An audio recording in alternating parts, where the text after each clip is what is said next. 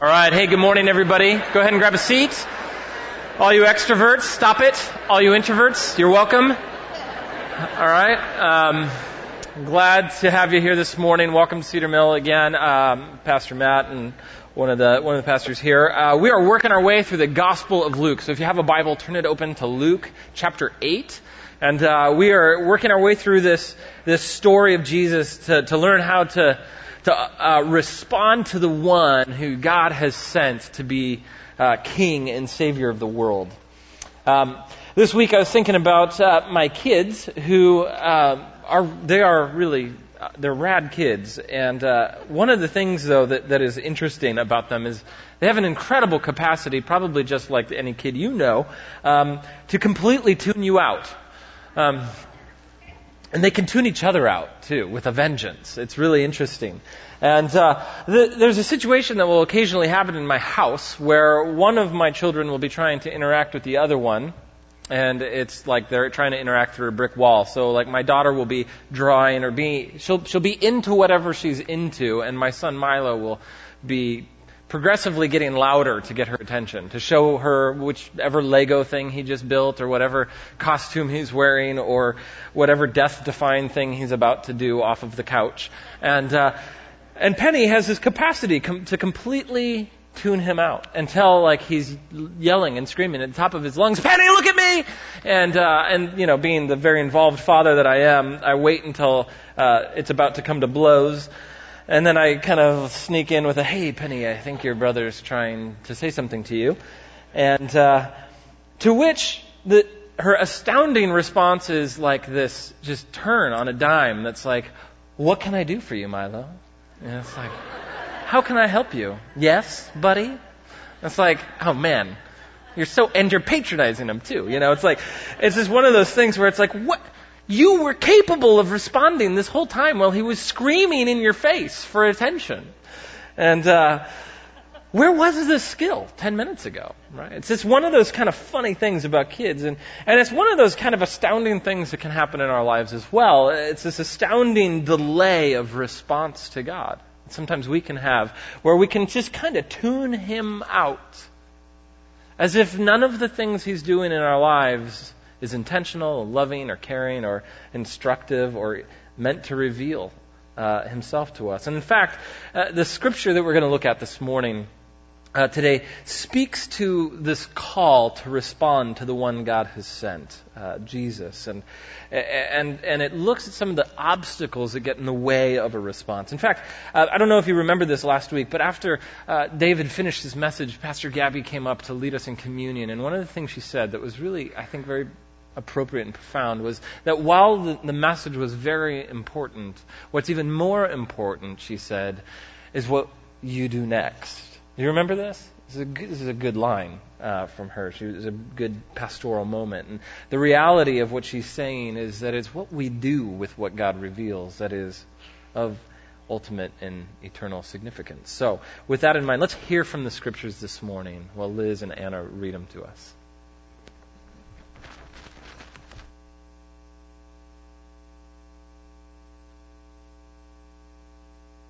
From Luke chapter 8, verses 4 through 21.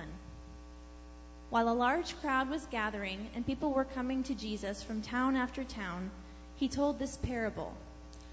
A farmer went out to sow his seed. He was scattering the seed. Some fell along the path. It was trampled on, and the birds ate it up.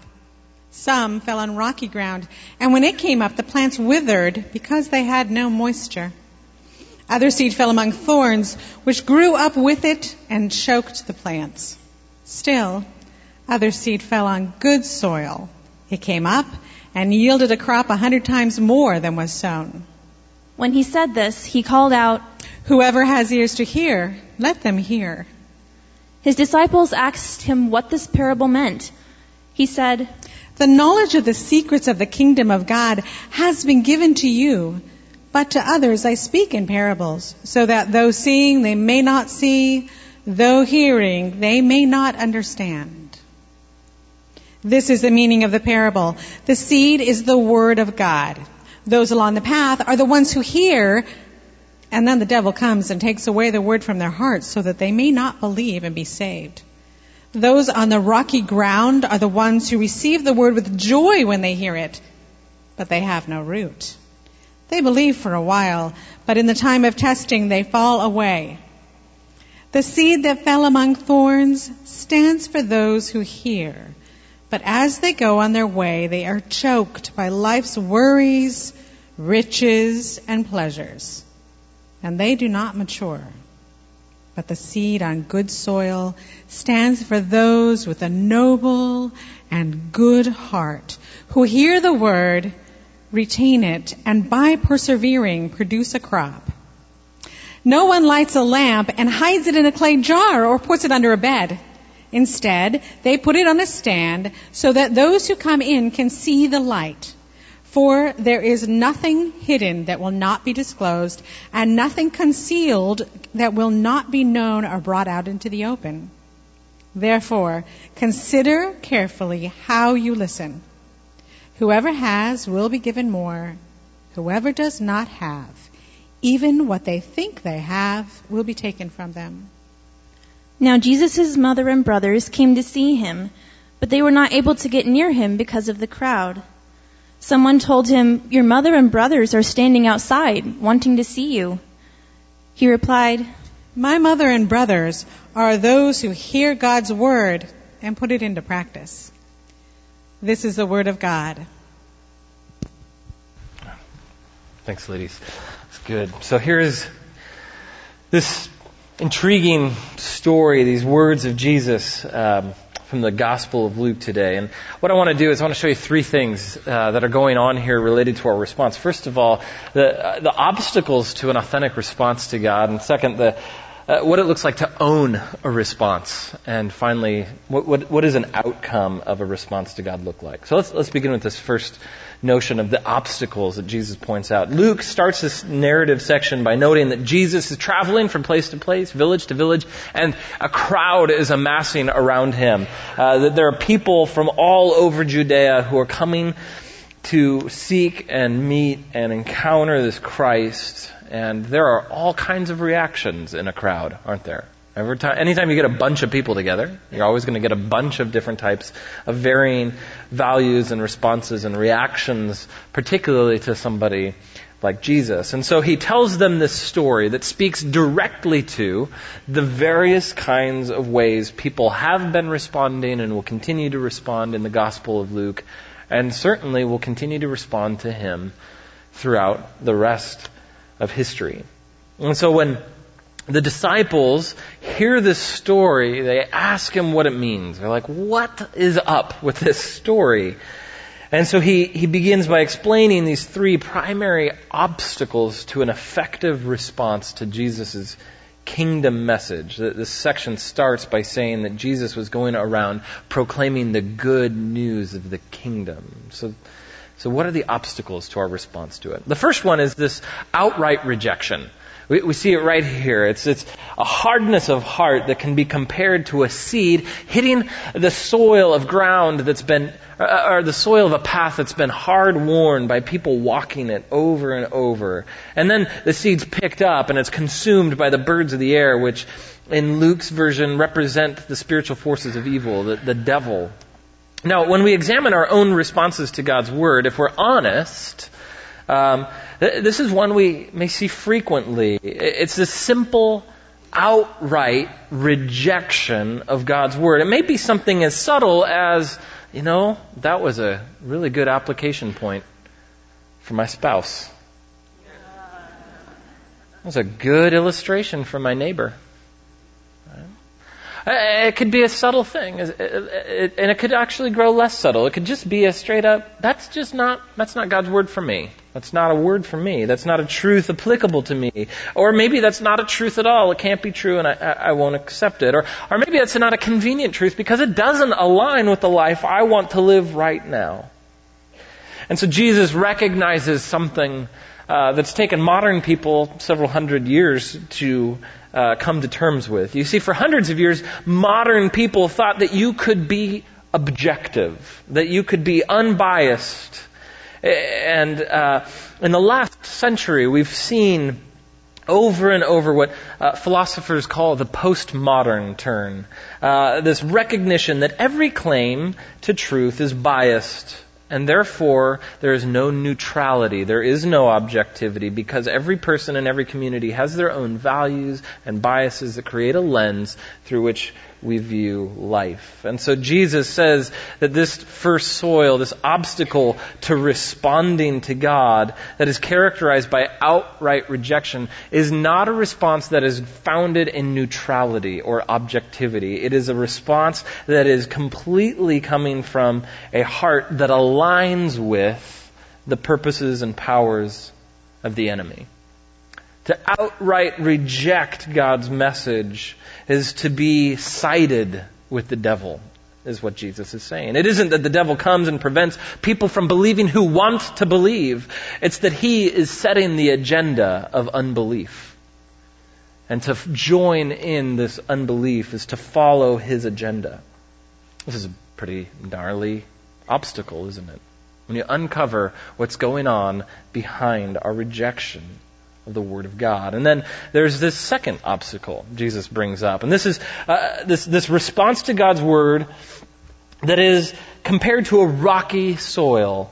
It's a soil that represents the person who receives, Jesus says, the Word with joy when they hear it, but have no root. And they believe for a while, but in the time of testing they fall away. So the real obstacle here is difficulty.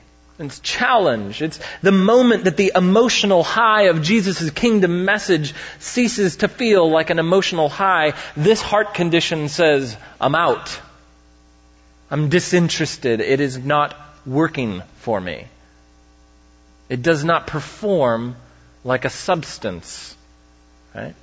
And so it might look as benign as simply praying a prayer at a camp and then kind of moving through your life setting your own agenda, or praying a prayer and going from church to church to church and avoiding any difficulty of community and being known and held accountable. It might look like being excited by the love of God initially, but failing to embrace the beauty of God's holiness such that Jesus is only a buddy and never a Lord.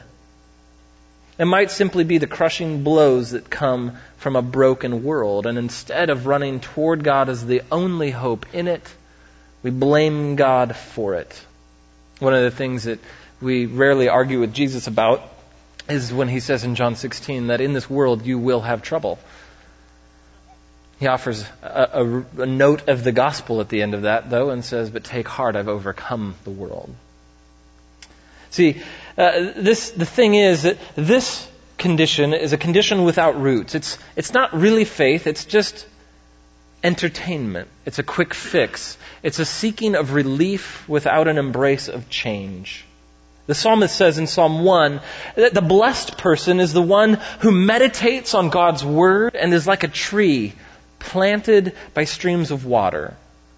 They put their roots down into what God says. It's not a casual hearing of the word, but a rooted and concentrated hearing that yields a full and fruitful life. Then there's this third soil that Jesus mentions. It's this third obstacle that he brings up. And it sounds an awful lot like us sometimes. This third obstacle to responding rightly to God's invitation to relationship through grace can be compared to a seed that, while initially growing, is choked out by thorns and weeds. And it represents the heart that's distracted and focused on worries and riches and pleasures. Eugene Peterson's Message version says, these are the ones who hear, but then the seed is crowded out and nothing comes of it, as they go about their lives just worrying about tomorrow, making money, and having fun. And there's some debate over whether or not these second and third soils are saved or not. And the reality of this parable is that Jesus tells the tragic condition of 3 soils and the victorious condition of 1. So the debate is pointless. The reality is Jesus wants to say these are obstacles that are utterly destructive. And see, this isn't to minimize the anxieties of life. Jesus speaks to anxiety and worry. This isn't to minimize the good that money can do or even its necessity in life, or to reduce enjoyment or fun and pleasure to something negative. But it recognizes the role that all three of these things can play in utterly derailing a life of faith. See, when worry and riches and pleasures, when what might be and what we can gain and the fun we can have become larger than God in our hearts and lives, it ruins faith. They're the three most effective idols, I think, in our time and culture in rendering the Word of God totally inert and unheard and unresponded to in our lives. In fact, all three kind of weave together to tell a story. They kind of create a narrative that I think is sometimes quite tempting to enter into and believe and live out. It's the narrative that goes like this: life is full of worry. That's your problem. The solution comes by, if you don't want to have to deal with all these worries, make enough money to overcome the things that you would worry about. If you have money, you don't have to worry about what you'll eat. If you have money, you don't have to worry about what you look like. If you have money, you can actually reduce your anxiety. That's the solution. What's the outcome in the story? In this story of money, riches, and pleasures, the outcome is you get to avoid worries and you get to have money, and that affords you fun and pleasure, doesn't it? Does this sound like a familiar story? It's called the American Dream. It's all about you. It's all about control. It's all about managing worries. And what I find is when I'm tempted to live this story, God becomes eclipsed in my life. I seek to control worries by what I have, and I get to have what I have by my own efforts, and then the outcome and reward is the fun I get to have. And what it does is it isolates me and it insulates me from the worries of others, such that compassion no longer plays a role in my life. And the thing that it ends up doing is it says God's solution to what's wrong with the world isn't really important. That's not something you can manage or control. 19th century Danish philosopher and theologian Søren Kierkegaard says this, and he's got a fun name because he has a letter in his first name with a line through it, which is always cool. He says this: riches and abundance come hypocritically clad in sheep's clothing, pretending to be security against anxieties. And they become then the object of anxiety. They secure a man against anxieties about as well as the wolf, which is put to tending the sheep, secures them against the wolf. So this soil thwarts our response to God. It fails to see His assessment of the problem and His solution to it. It takes Him out of the equation and instead puts us in the driver's seat, getting busy pursuing our own solutions to life. So what do? These very real and tangible obstacles. Well, Jesus tells the parable so that you and I will see ourselves. Stories are great vehicles for meaning because we can see ourselves within the story. And so what's important here is to recognize and identify our own obstacles, to recognize and come to grips with our obstacles to responding to God's Word. And we need to examine our own lives and put a name to the obstacles that we actually have in responding to God. Where have we allowed the soil of our hearts to grow like one of these? Will you do that today? You do it right now in your note sheet to put a name to where am I like these soils? You name it. Sometimes it's hard to see ourselves and easy to ask other people. Simple to ask other people, not always easy. Right? Say, what do you see? Somebody else. What do you see as an obstacle for me? And be ready to hear it. And if somebody asks you to speak that, then say it graciously with hope. Okay? So maybe today your obstacle's worries. It's the what ifs. Maybe it's just, I'm having fun my way. Or maybe it's times are hard, and if God really cared, He'd change my circumstances. See, not only do we need to name our obstacles, but we also have to reject passivity. It's an attitude and a mindset that's essentially passive. See, passivity delays a response to God because it makes everything about circumstances. See, if God would change my circumstances, then maybe I'd respond differently. If God would just do this for me, if God would just get rid of this problem for me, then I would do this thing. I would respond this way. God, why aren't you doing what I want you to do? And see, the thing is, in this passive posture, we make our response all about some other factor. It's not me. It's something else.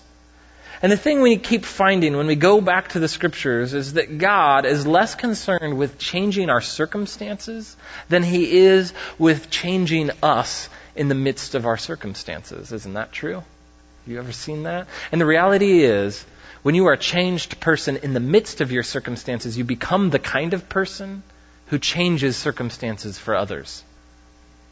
It's redemptive.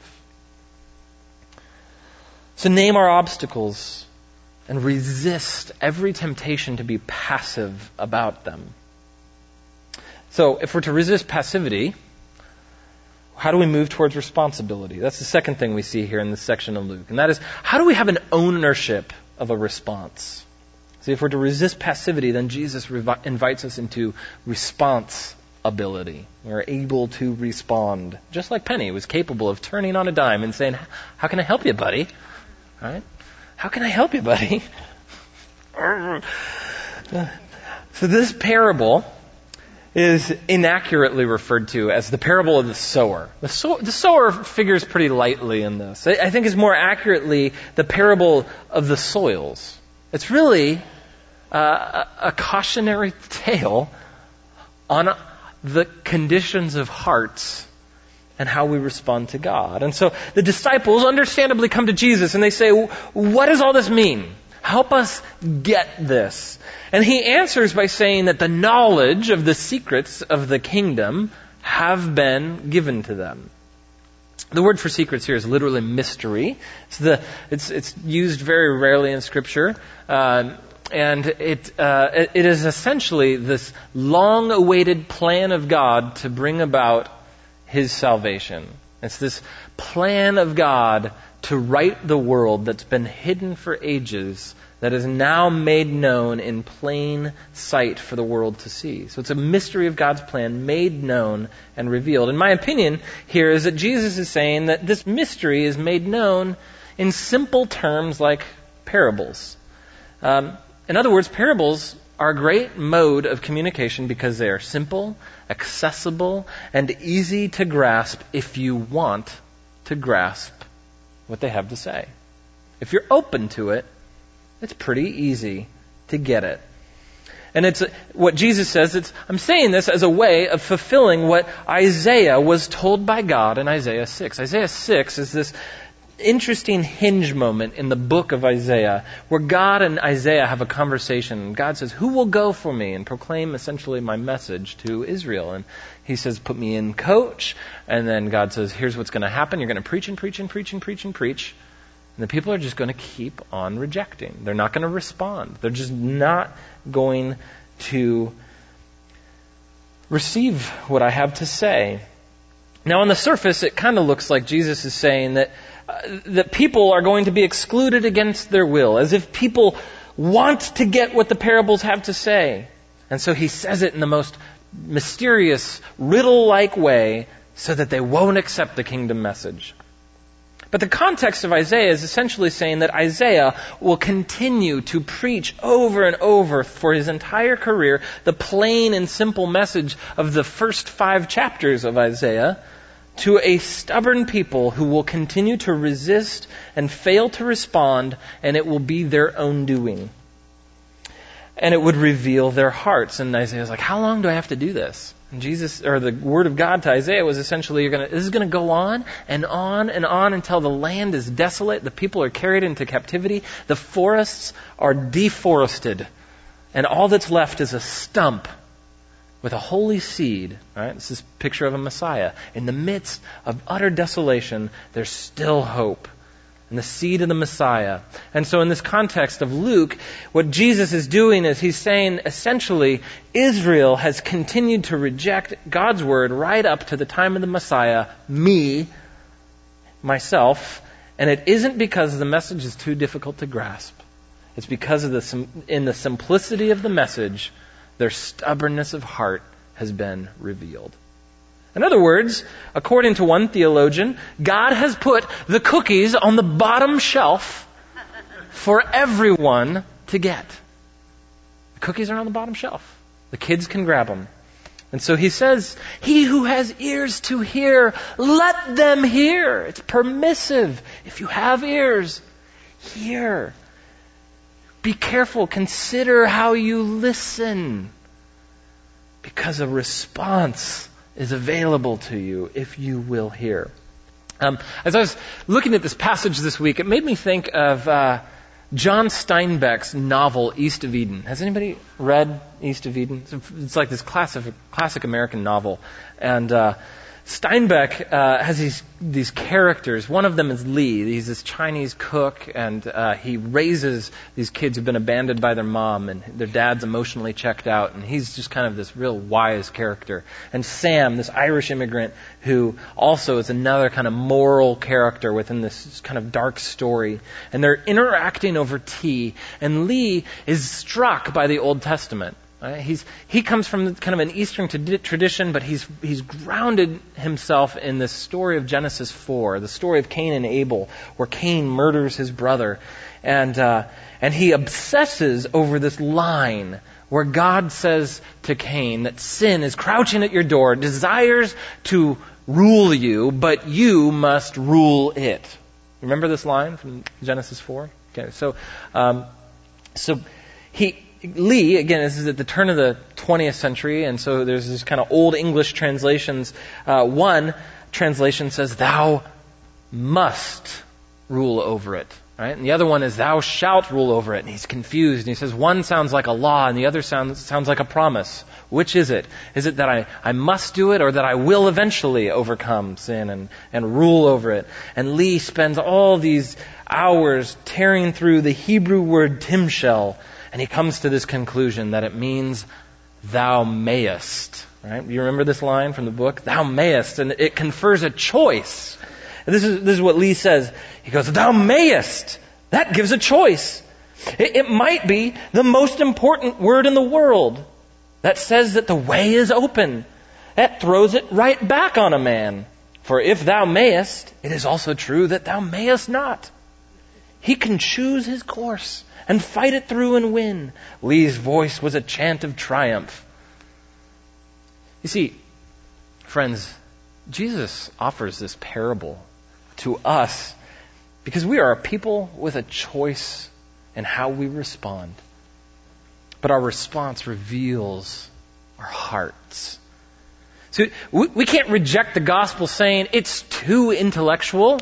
Nor can we reject it saying it's not intellectual enough. It's a mystery. It's profound. It's multifaceted. But it's a mystery made known. It's accessible. The cookies are on the bottom shelf. And they're available to anyone who smells them and says, I want in on that. What strikes me in this parable is that the seed doesn't lack power. And the sower lacks no generosity. See, the sower throws his seed to soils that are very likely to be infertile. But he throws it generously. And the seed itself, when it's received, it grows, doesn't it? It unfolds in powerful life. See, in other words, the response to the seed doesn't go wrong because of the seed. The response to the seed goes wrong because of the soil. The good news, friends, is that the gospel gives us every resource we need for a response. See, Jesus Christ has gone to the cross and He's bled and died there in our place to atone for sin, to deal a death blow to the power and penalty of sin, the thing that God says is the problem. He offers a solution, and it's His Son given for us. Jesus Christ has been raised from the dead to secure a relationship with the Father, your Creator. He sends His Spirit to be a companion and helper in this journey of faith in Him. See, Paul says in Romans 1 that the gospel, this message of Jesus crucified and raised, the gospel is the power of God for salvation. You want rescue? The power is in the gospel. It's this dynamic, cosmos creating, sin forgiving, resurrection from the dead kind of power, and it can be ignored. It can be rejected, but it can also be heard. It can also be retained. It can also produce a perseverance in character. So what does it look like then? What's it look like when we own a response to the Word? This is what Jesus says. This is a good soil. It can be compared to a good and noble heart that hears the Word, retains it, and perseveres in producing a crop 100-fold. Think about hearing for a second. What do you have to do to hear something? You have to listen, don't you? There has to be space for whatever's being said. And there has to be a desire for it, right? There has to be room and a heart that says, I'm willing to have a change of mind. I'm willing to own and receive what gets said. Monday night was our date night, and Lauren and I were having a good evening, and I think she wanted me to get excited about something that she was excited about, and my response was less than enthusiastic. And I was starting to bum her out a little bit. And she told me very honestly that my response was making her kind of sad. And by the time we got in the car on our way home, I was well into my very rational list of why my response was completely sane. Right? Your response of emotion makes sense on one level, but if you really thought it through, from like my vantage point, you would clearly see that you shouldn't be irritated with me, right? And so, right? These are not my exact words, but this is essentially the force of what was happening, right? It's the trajectory of the story I was choosing to live in that moment. And so, in the midst of my list of why it's like, well, you gotta see my vantage point here, I uttered the words, and I'm listening to you. And she just very politely and wisely said, no, you're not. You're actually still talking at me. Right? I'm like, oh. Okay, right? So, what a dishonoring thing, right? If I had really honored her in that moment, I would have said, okay, I need to hear this. Like, tell me more about, like, why you feel that way. Can we change that, right? And so, what's striking to me about this response is, like, another of the same lesson learned, but also, what if this is us in our relationship with God, where we keep saying, yeah, I'm listening, but we're actually doing all the talking. We're the ones who are setting all the agenda. Yeah, go ahead, talk to me, God. I've said this before, but so many of us want God to say the next thing in our lives, but we're still ignoring the last thing that He said. And so we sometimes do this. I'm listening, but we're not open. We haven't created space for His Word to realign our hearts with His purposes. So God calls us to come hearing.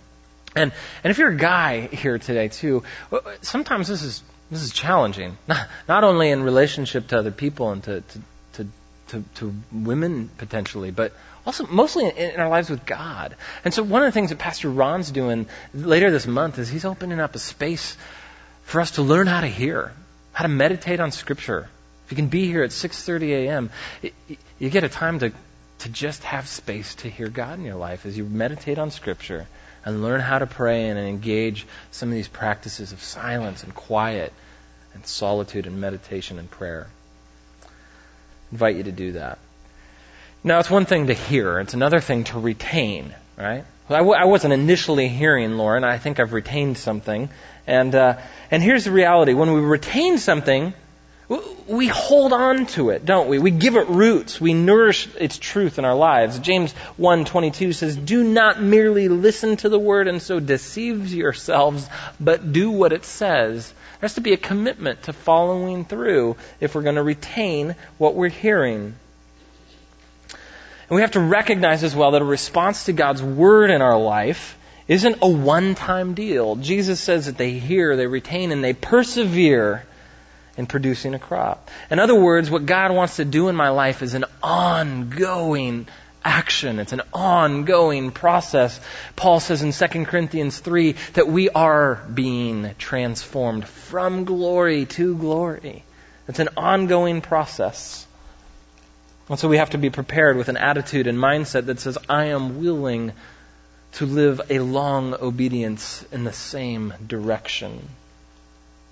And so that's the question this passage asks us. And I want to ask you this week. So what is the condition of the soil of your heart?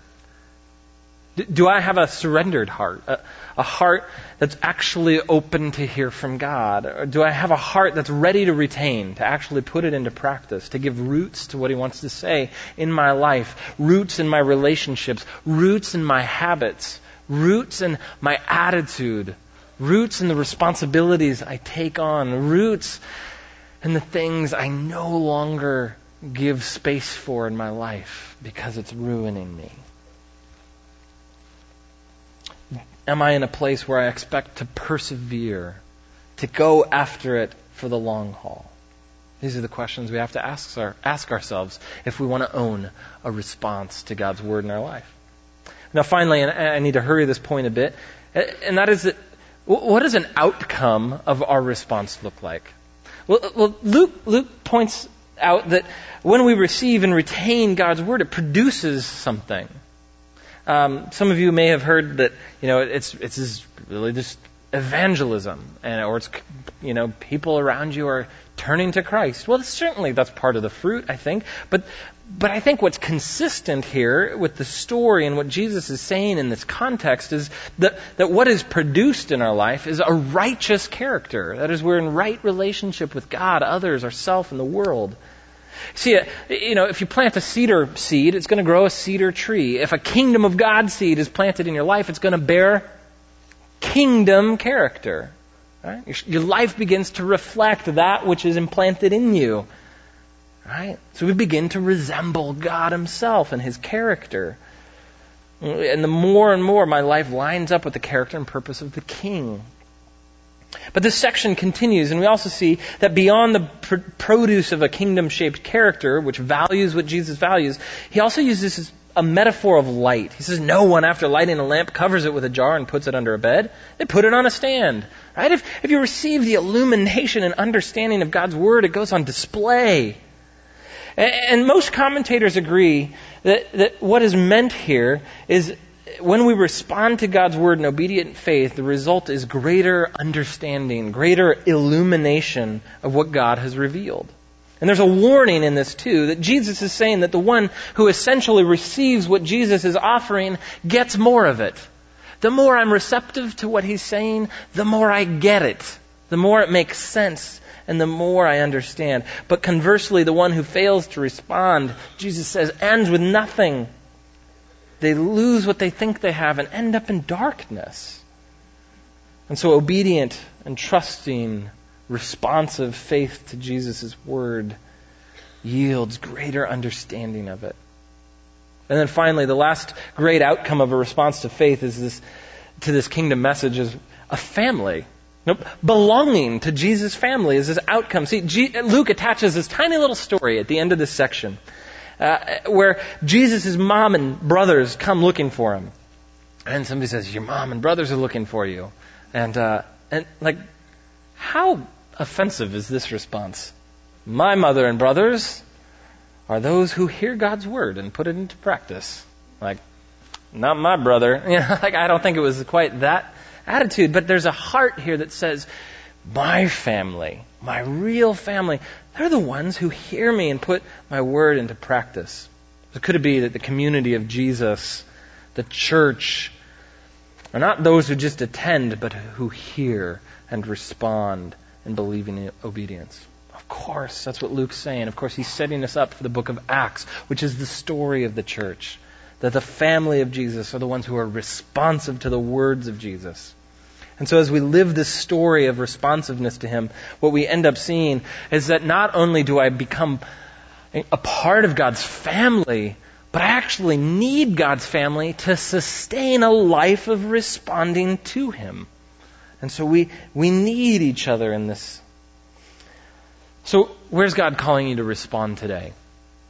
This is the question, right? So some of you are here today, and this is like the first time you've really heard and taken to heart this message of God's love for you, that He is pursuing you. He wants you to know Him, and He wants to rule in your life in a way that yields a transformed life and character.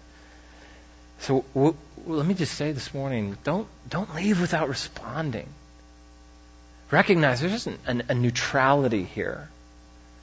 Recognize the one who calls you to Himself is good, and He loves you, and He's just, and He's made every provision possible to know you and draw you into the story that He's writing for the world. To surrender all you know of yourself to all that you know of who He is in this moment. And you'll learn, and not only do you grow in understanding, you'll grow as a whole new creation. Now, others of you are in a place today where you're like, I never meant to get this derailed from my faith. Like, I know better, but if I'm honest, I'm one of these other soils. I'm kind of just like, I've kind of pushed God away because things got hard or uncomfortable. I've kind of just lost God in the midst of what I'm worried about or what I'm attaining and getting for myself, or this is the fun that I'm having apart from Him. He says it's going to be a short-lived fun. What do? Be honest about it. Just get real with your soil condition. Like, I've soiled myself. Sorry, it was bad for a serious moment. But it's true, isn't it? To go, man, my life is marred. My life's messed up. It's more messed up than I care to admit. It's soiled. So God, I want to be honest and go, I need you to pull me out of where I'm at. I need a different response to you. I need to trust you as greater than these other things that I've let soil my heart's affections for you. So get real with your condition and don't waste any time thinking that I can respond later. I can move toward a response when my circumstances change. You see, delayed obedience is still disobedience. And still others of you here, you're here and you're hearing and you're retaining, you're even persevering, but it doesn't feel like there's a lot of produce. That maybe instead of illumination, you feel like you're getting confusion. I just want to encourage you, be careful today, to see the kingdom life as an ongoing process. See, if we only take a single snapshot of ourselves in a season, we're always going to come to an inaccurate conclusion of ourselves. We're either going to think, I'm incredibly strong, or you think, I'm incredibly weak. And so you have to see yourself within a larger story to continue to trust that the God who plants this powerful seed of His Word in your heart will also bring it about for His good purpose as you respond and trust Him. So what we're going to do this morning is we're going to continue to respond to God this morning as His family. We want to continue to learn how to resemble Him by moving towards the table, this place of communion where we have a family meal and we say to ourselves and to each other that what saves me, what rescues me, what sustains me is Jesus' life for me and for us. And Jesus said in John 12, the hour has come for the Son of Man to be glorified. I tell you very truly, unless a kernel of wheat falls into the ground and dies, it remains only a single seed. But if it dies, it produces many seeds. Anyone who loves their life will lose it, and anyone who hates their life in this world will keep it for eternal life. If you have ears to hear, hear. Let's pray. Father, we thank you for your grace and we thank you for your gospel. As we move towards your table, we want to come responsive to you, to do business with you, to talk to you about our heart condition, and to cling to you. For the first time, we're accepting you as Lord, embracing you in faith. Do it at the table. Come to the table. Grab the bread and cup and say, I need God to be Lord of my life, and I trust that what He's done in His Son gives me that life. It forgives me and it frees me. If you're coming with something else, come and share with the Lord what's on your heart. Respond to Him in trust and let Him lead you in this moment as you grab the bread and the cup. Let's take it, remembering the one who gave His life for us. In Jesus' name, amen.